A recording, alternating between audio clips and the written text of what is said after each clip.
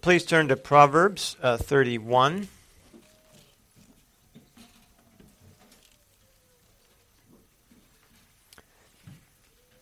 Our scripture reading is the first 9 verses.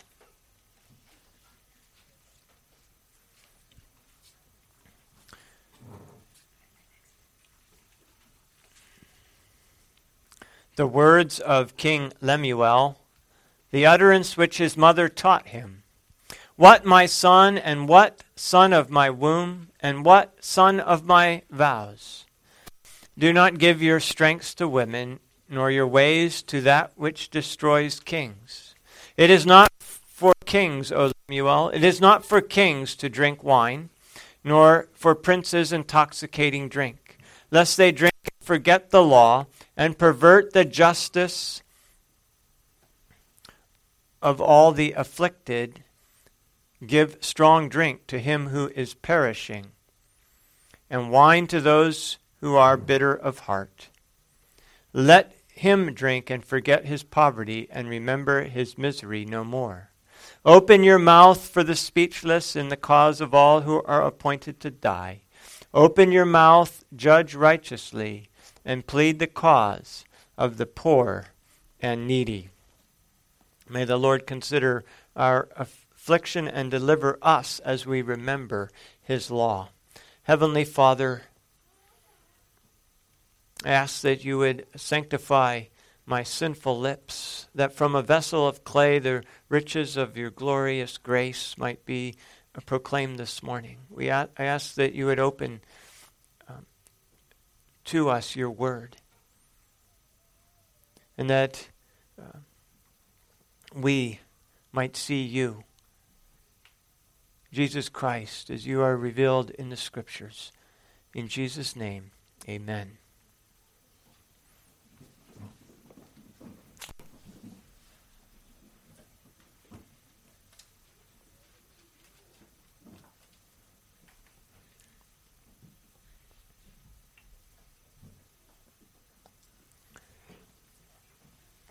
Well, we are in the last chapter of Proverbs, and it's certainly one of the most famous chapters, if not the most famous chapter in all of Proverbs. It is the proverbial Proverbs 31 woman. And like the last chapter, in chapter 30, which contained a prophecy of Agur, which he communicated to a few other people, this chapter, Proverbs 31, was written by Lemuel, a king. His name simply means dedicated to God. And we don't know much more about him, except that his mother was either a prophetess to whom the Lord gave this prophecy, or she was given this prophecy, which she then taught to her son. In modern language, you could title this chapter, "The Things My Mother Taught Me." Ironically, most people today think of Proverbs 31 as something that is especially relevant to women and to young ladies. And it's certainly relevant to women and young ladies. But the original recipient and the actual audience of this chapter is to men. It's to a young man, to Lemuel, a king. It contains the counsel of Lemuel's mother to him. It was her wisdom. It was her instruction about what he needed, about what was important, and what he needed to know to be successful as a man of God, as a husband, as a father. And Lemuel is giving this advice, and his audience is other young men. And so instead of being an instruction of a king to young ladies, it's actually the opposite. contains a prophecy which a mother taught to her son. And so I've titled this morning, the Proverbs 31 Man, because that is the audience of this prophecy, this counsel.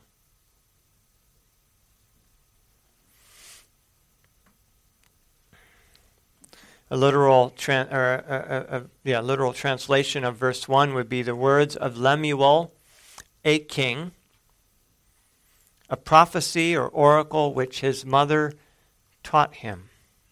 So this is written by Lemuel, but he's communicating something, a prophecy, an utterance, just like Agur was giving a prophecy. It was a prophecy that his mother taught to him. And so this chapter is what a godly woman considered important for her son to know in order to have a fruitful life. And right in the opening line, we see that godly mothers teach their sons. And this teaching has a profound influence on them their entire lives. Lemuel is now a king. We don't know where he was a king, but he was a king somewhere, or in line to be a king. And he is passing on this godly instruction, this prophetic instruction, which his mother gave him. You see, the impact a godly mother has on her sons by her good instruction is vital. It's huge. It's a position of influence that every mother should desire. And I would say that you, as a mother, will have a far greater impact on the world through your instruction of your sons and your children than any other work you could possibly do. It really is a high calling that is worthy of every gift, of every ability, of every resource that the Lord has given to you. It's a worthy outlet for all of those gifts and abilities. You don't need anything else. You don't need any other outlet in order to be fulfilled. And I would say that with very few exceptions, you will be remembered far more for the instructions that you give your sons and your daughters than for anything else that you will do. I mean, I still see today people that are my age and older talking about the things that their mother told them.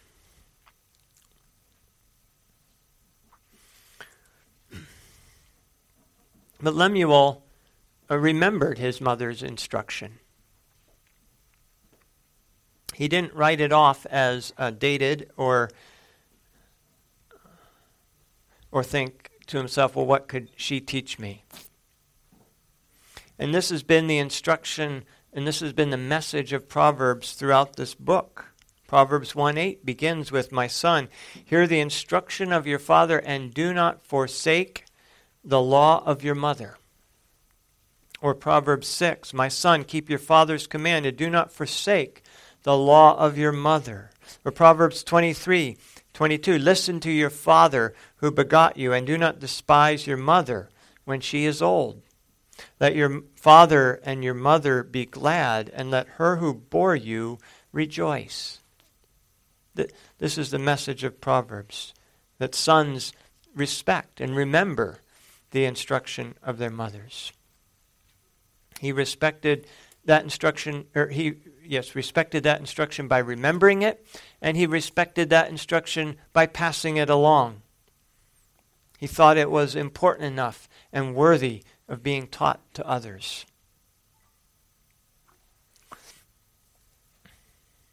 So first, we see Lemuel's mother instructed him.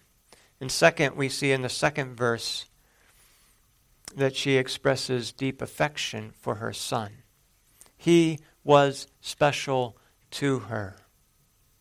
Now, that's not obvious from the way the New King James translates verse 2. But commentators and translators are not certain how to translate this verse. And translations are all over the map on verse 2. Bruce Walke, following the NIV, which he helped to translate, so it's probably his translation, he translates it, "Listen, my son." And his basis for that is that this word here for what, this word that's used in the Hebrew for what, it's translated in the New King James what, it's an Aramaic loan word that in Aramaic means to listen. And there's another Aramaic loan word in that sentence as well, and that is son. So there is some basis for that, but most translate verse 2 as what, and they put a negative connotation to it. You know, the King James and the New King James translate it, "What, my son? What, the son of my womb? What, the son of my vows?" As if it's a rhetorical question of some sort. What is the son of my vows doing? It almost implies he was doing something he shouldn't be doing. The Common English Bible translates it, "No, my son," with that negative connotation to it. Others translate it as, "What should I say, my son?" Well, that's reading a lot into the text that's not there in the Hebrew.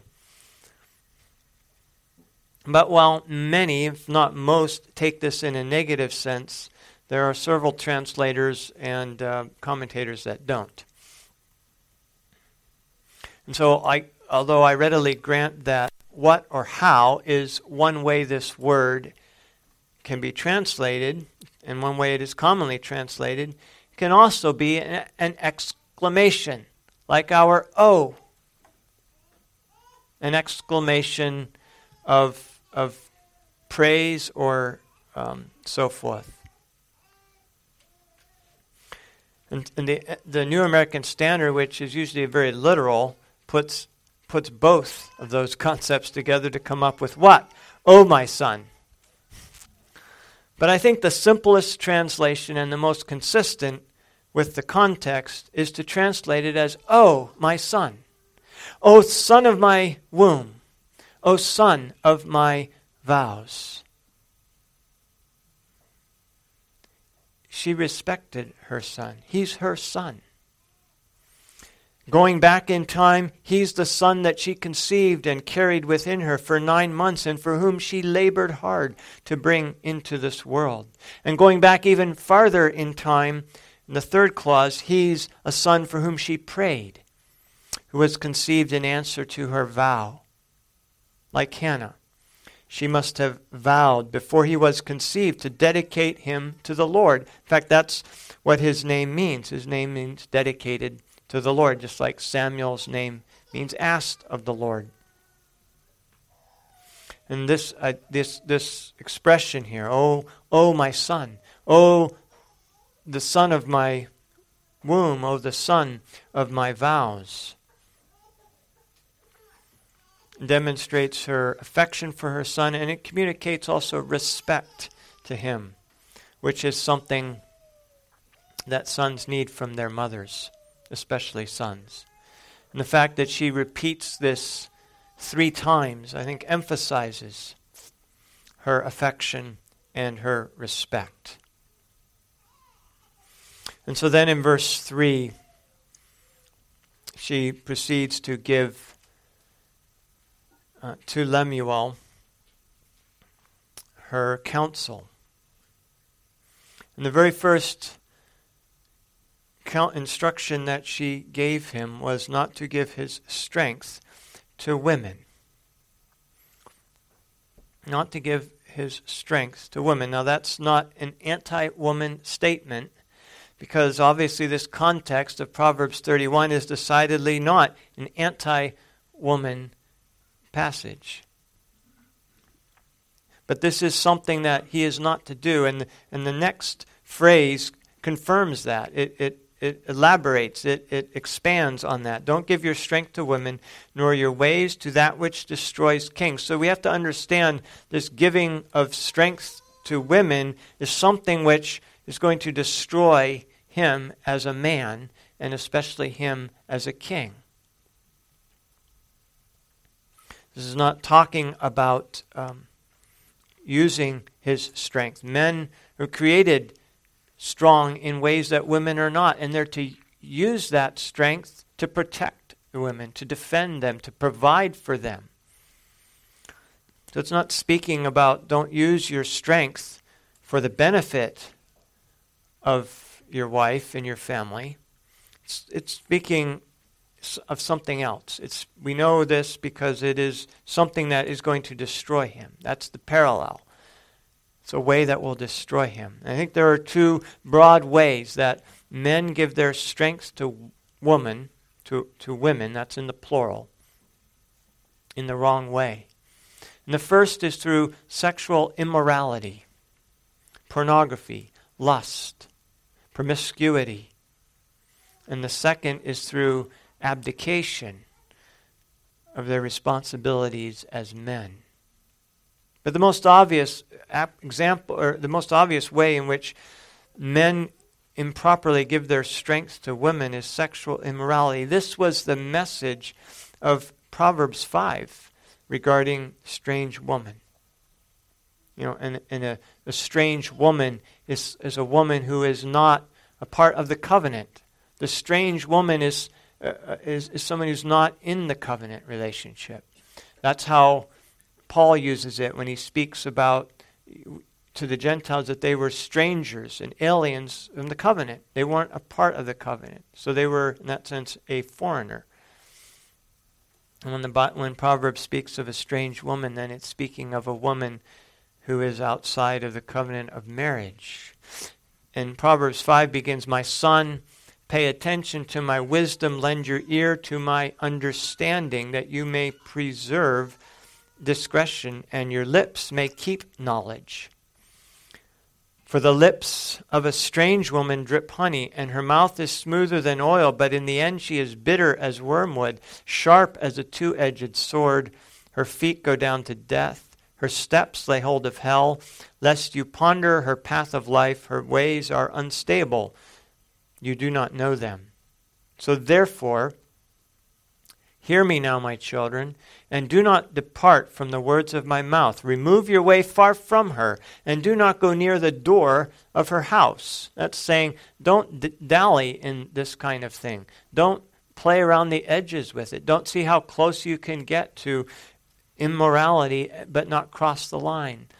Don't go near the door of her house. Flee it. And here's the reason. Lest you give your honor to others. Lest you give your honor to others. That's giving your strength to a woman. And your years to the cruel one. Lest aliens be filled with your wealth. And this word for strength actually means wealth. It can mean, it can be translated in many places army. But it refers to strength, wealth, army. The substance of what you have.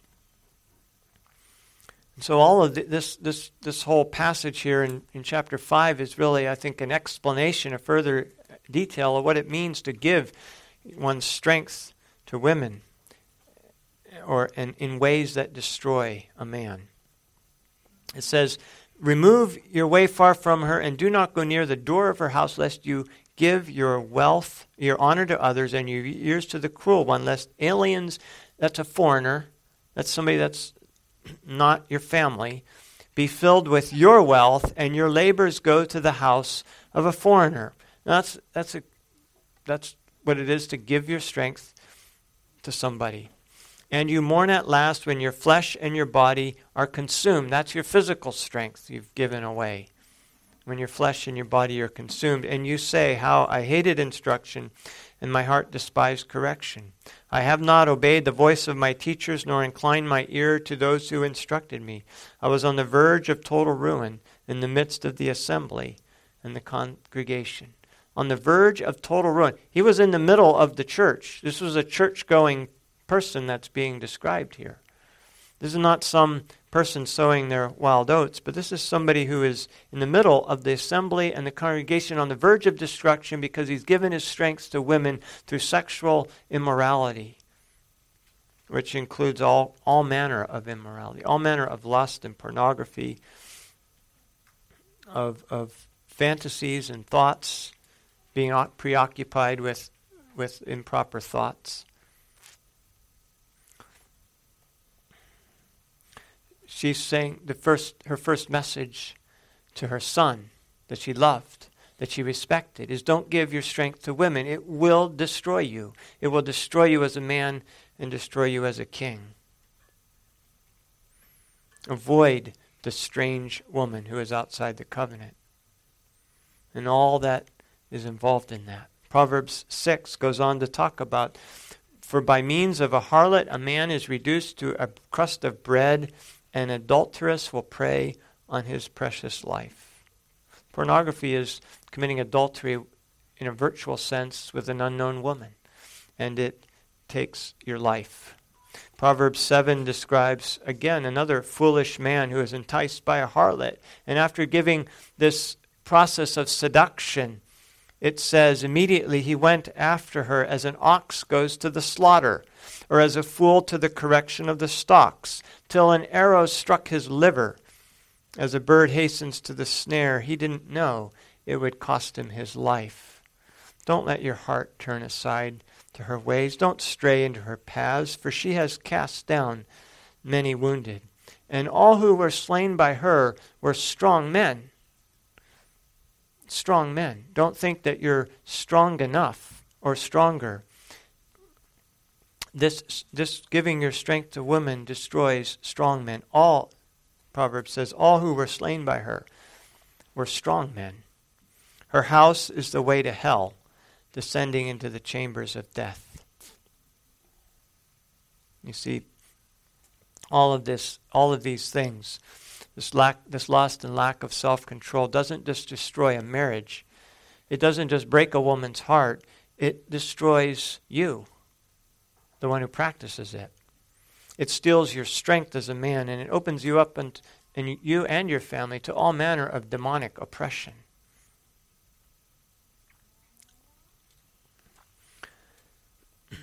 Mallory Millett is the sister to Katie Millett, who is the author of the book, the 1970s book Sexual Politics, which preached the feminist message that marriage was slavery and wives were just were prostitutes to one man.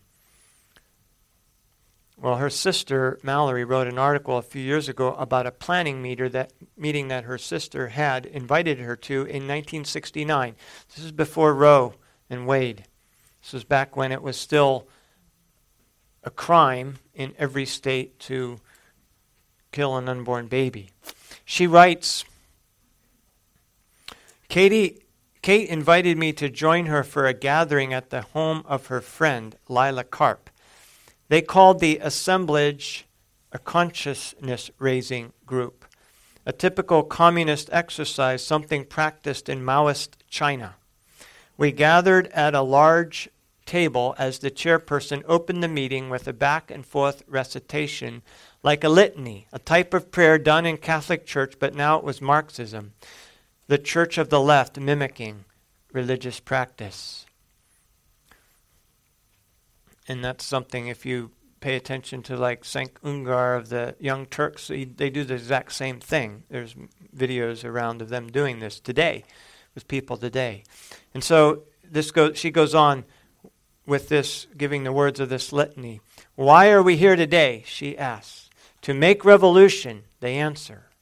What kind of revolution, she replies. The cultural revolution, they chant back. And how do we make the cultural revolution, she asks. By destroying the American family, they chant back. How do we destroy the American family, she replies. By destroying the American patriarch, she came back. She cried exuberantly, Mallory says. And how do we destroy the American patriarch, she replied. By taking away his power. And how do we do that? By destroying monogamy, they shouted. And how can we destroy monogamy? And this is where Mallory says, their answer left me dumbstruck, breathless, disbelieving my ears. Was I on planet Earth? Who were these people? Their answer, by promoting promiscuity, eroticism, prostitution, and homosexuality. And they proceeded with a long discussion, Mallory goes on to say, on how to advance these goals by establishing the National Organization of Women. It was clear they desired nothing less than the utter deconstruction of Western society. The upshot was that the only way to do this was to invade every American institution. Everyone must be permeated with the revolution, the media, the educational system, the universities, high schools, K-12, school boards, then the judiciary, the legislature, the executive branches, and even the library system. I think it's interesting that today it's come to light that many state legislatures have given libraries exceptions to the pedophilia laws, that what would be criminal for you and I to simply have in our possession, it can be in a public school library for our children. They have an exemption clause in the law for school libraries.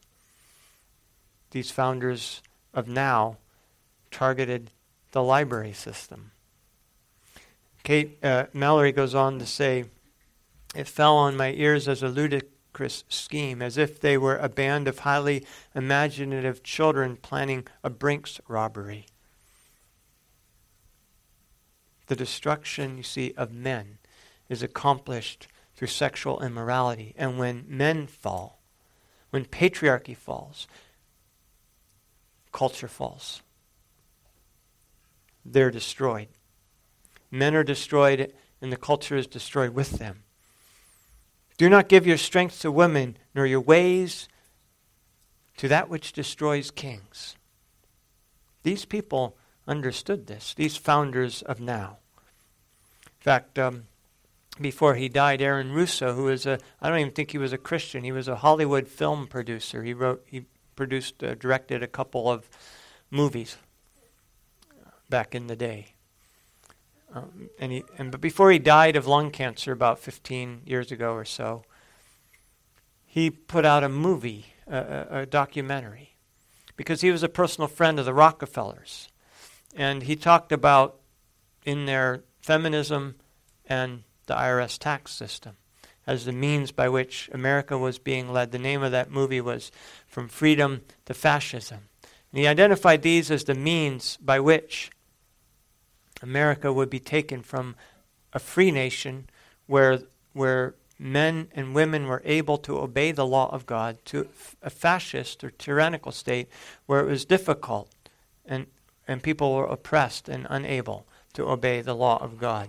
And in there I bring that up because in there he mentioned in his private conversations with members of the Rockefeller family, which he was like a personal friend of their family, being this Hollywood director, they acknowledged to him that the scheme of having American women go into the workforce was their part of their plan to destroy the American family, to destroy monogamy.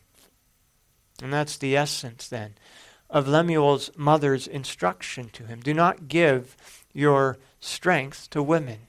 It will destroy you as a man and destroy your family and destroy your nation. The destruction of men is accomplished through sexual immorality. But the other way that this can happen is through abdication. Through men abdicating their role as men, as husbands, as fathers, as providers and protectors. And the classic example of this is Adam. In Genesis chapter 3,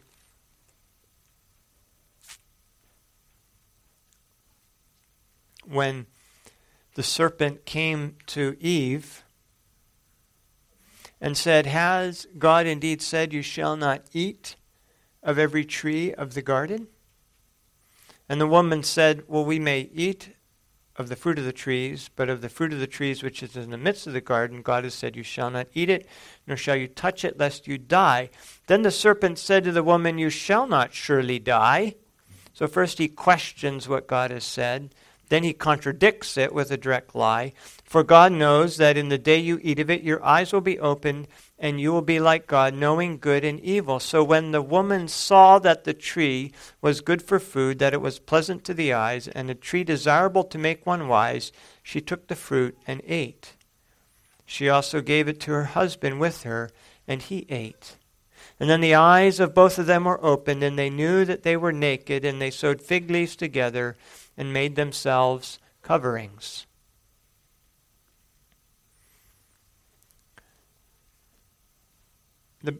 Paul said in Timothy that Eve was deceived in that. She was deceived by the serpent. But Adam was not deceived. Eve was deceived in what she was led astray. Adam was not. That means that Adam was there and he was not deceived. He understood what was going on and did nothing about it. He did nothing to stop this situation from developing. But he took that fruit when his wife gave it to him and he ate it. And in so doing, he abdicated his role as a defender, as a protector. He was not deceived. He knew what he was doing. He knew what the consequences are. Eve, the Bible says, was deceived. She didn't know. And in so doing, Adam gave his strength to women, and it did bring the destruction of him, his wife, and in his case, the entire human race.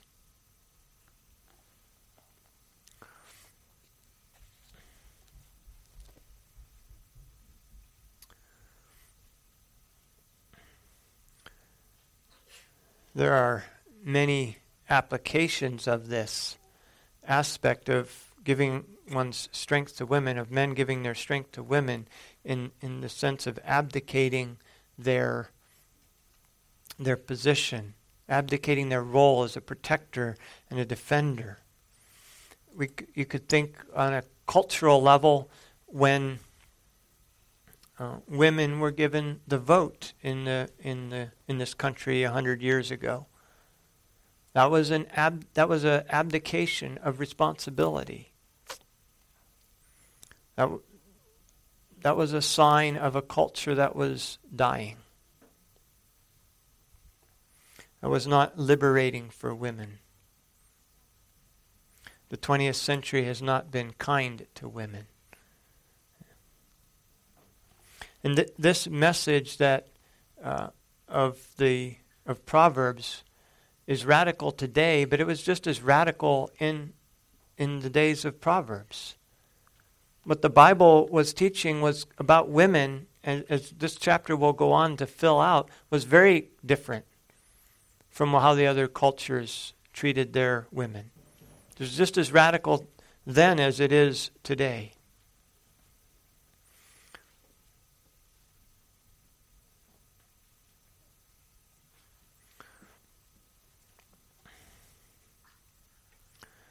Husbands can abdicate their role as the protector and defender of their family when, like Adam, they do not provide a vision. They do not provide a vision for the family. They don't provide the context for the family life as to what the purpose and direction, what the focus of that family is going to be about. Husbands and wives were created in the image of God. And the woman was created after the man to be a help meet. And that's an interesting word. It's not a help mate. it's a help meet. Meet is the word that's suited or comparable. So there is an equality of personhood in the Lord. That's the comparable part. As Matthew Henry so famously stated, the woman was taken not from Adam's foot that he would rule over, trample on her, and not from his head that she would rule over him, but from a rib under his arm, so that she would be protected. So she'd be beside him to be protected and loved by him.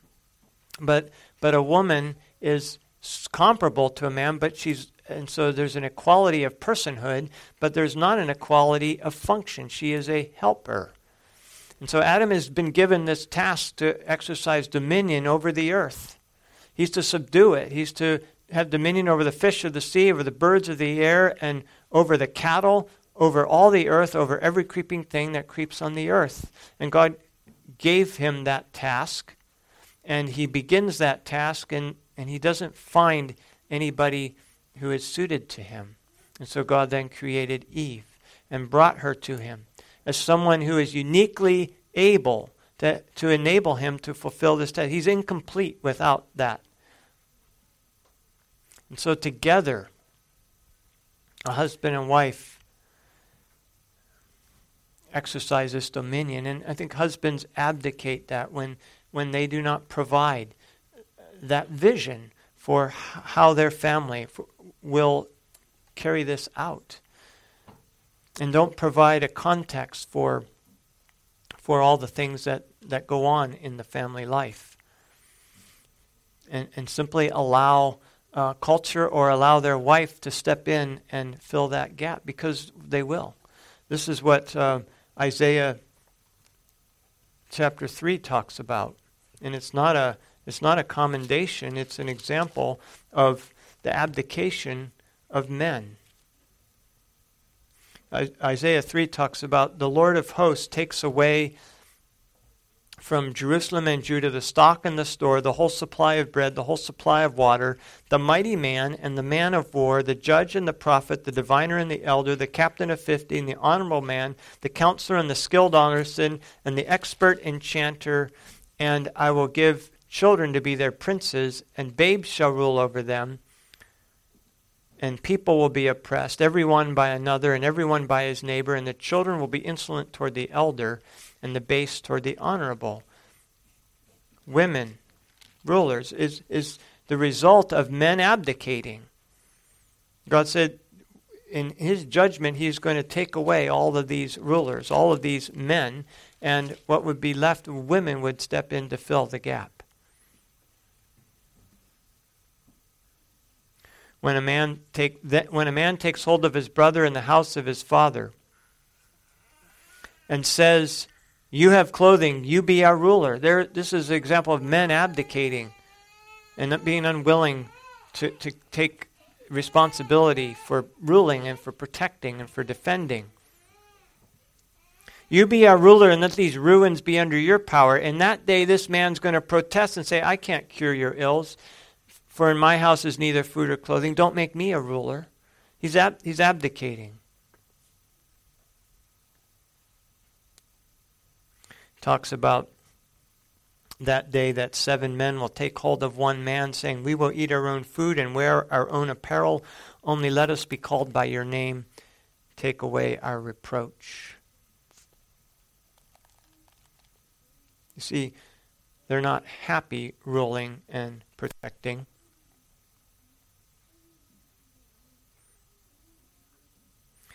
As for my people, Isaiah 3:12 goes on to say, "Children are their oppressors and women rule over them. O my people, those who lead you cause you to err and destroy the way of your paths." This is happening because the men have abdicated. They've given their strength to women.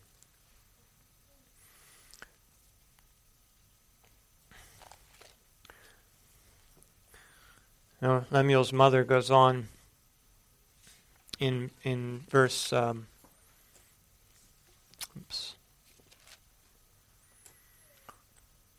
in verse 4 to speak of one other area that is destructive to kings. It is not for kings, O Lemuel, it is not for kings to drink wine, nor for princes intoxicating drink, lest they drink and forget the law and pervert the justice of the afflicted. Give strong drink to him who is perishing, and wine to those who are bitter of heart. Let him drink and forget his poverty and remember his misery no more. See, the influence of alcohol destroys sound judgment. And this idea today of people who live for the weekend so they can enjoy their alcohol, that's their life. That's what she's talking about. That shouldn't be our life. It's not wrong to enjoy these things that God has given. God has given wine to make us to glad. Jesus made wine at the wedding in Cana. He turned the water into wine. So these aren't wrong in themselves. What's wrong is when these become our basis for living, when these become that which we look forward to doing on the weekend, that this is our goal. Alcohol destroys sound judgment. Under the influence of alcohol, people lose their inhibitions, and they lose their sound judgments, and they make fools of themselves. Most things that people do that they regret are done under the influence of alcohol. Alcohol also inhibits your physical reflexes, your physical ability, your physical responses. Leviticus 10:9 said, "Do not drink wine or intoxicating drink, you nor your sons with you, when you go into the tabernacle of meeting, lest you die. It shall be a statute forever throughout your generations." That was a command given to the priests and the Levites. They were not to drink wine or strong drink, they or their family, when they went into the tabernacle. Isaiah speaks of how Israel's men have failed in this way in Isaiah 28, but they also have erred through wine and through intoxicating drink are out of the way. The priest and the prophet have erred through intoxicating drink. They are swallowed up by wine. They go out of the way through intoxicating drink. It means they've departed from the path of truth because they're drinking. They err in vision. They stumble in judgment. And so Lemuel, his mother, is warning him that this is not appropriate for kings, for men. Proverbs 23 elaborates on this as well, and I'd like to look at that in Proverbs 23:26. "My son, give me your heart, and that your eyes observe my ways. For a harlot is a deep pit, and a seductress is a narrow well. She lies in wait for a victim, and increases the unfaithful among men. Who has woe? Who has sorrow?" So there's the first part, sexual immorality. Now Proverbs here goes on to talk about alcohol. Who has woe? Who has sorrow? Who has contentions? Who has complaints? Who has wounds without cause? Who has redness of eyes? Those who linger long at the wine. Those who go in search of mixed drinks. Those who do not look on the wine when it is red. And it describes how attractive that wine could be, swirling around smoothly. Because it bites like a serpent and stings like a viper, and your eyes will see strange things, and your heart will utter perverse things. And then it gives a very, very poignant description of somebody who is under the influence of alcohol inappropriately. Your heart will utter perverse things. Yes, you will be like one who lies down in the midst of the sea, like one who lies at the top of a mast, saying, "They have struck me, but I wasn't hurt. They have beaten me, but I didn't feel it. When shall I awake, that I may seek another drink?" That is not for men. That is a way of giving your strength to women. There is a place for alcohol, and it describes that here. Give it to him who is perishing. There is a place for alcohol. There is a place for palliative treatment and painkillers. Alcohol can do that. Give strong drink to him who is perishing. Give wine to those who are bitter of heart, and let them drink and forget their poverty and remember their misery no more. But it's not for young men. It's not for rulers. It's not for kings. It wasn't for priests as they ministered in the temple. This is not something that should be characteristic of our lives. It is a way that can destroy a man and to destroy his family and destroy a culture. And many times when you destroy a family, you destroy it for several generations.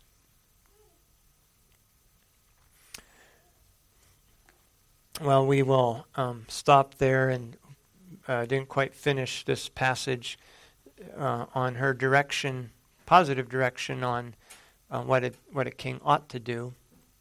We'll pick that up, Lord willing, next week. Let us pray.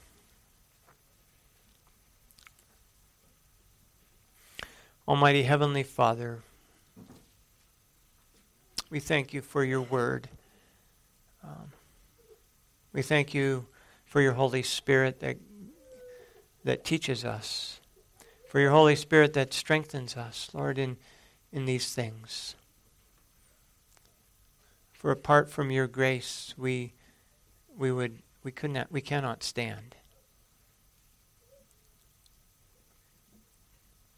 Lord, we come to you as your people who want to walk in obedience to your ways, to walk in wisdom, to apply our heart to understanding.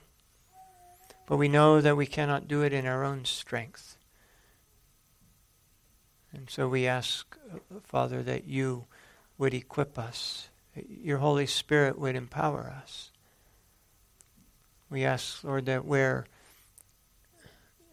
there is that old nature that is still reigning, Lord, may you conquer that in your grace.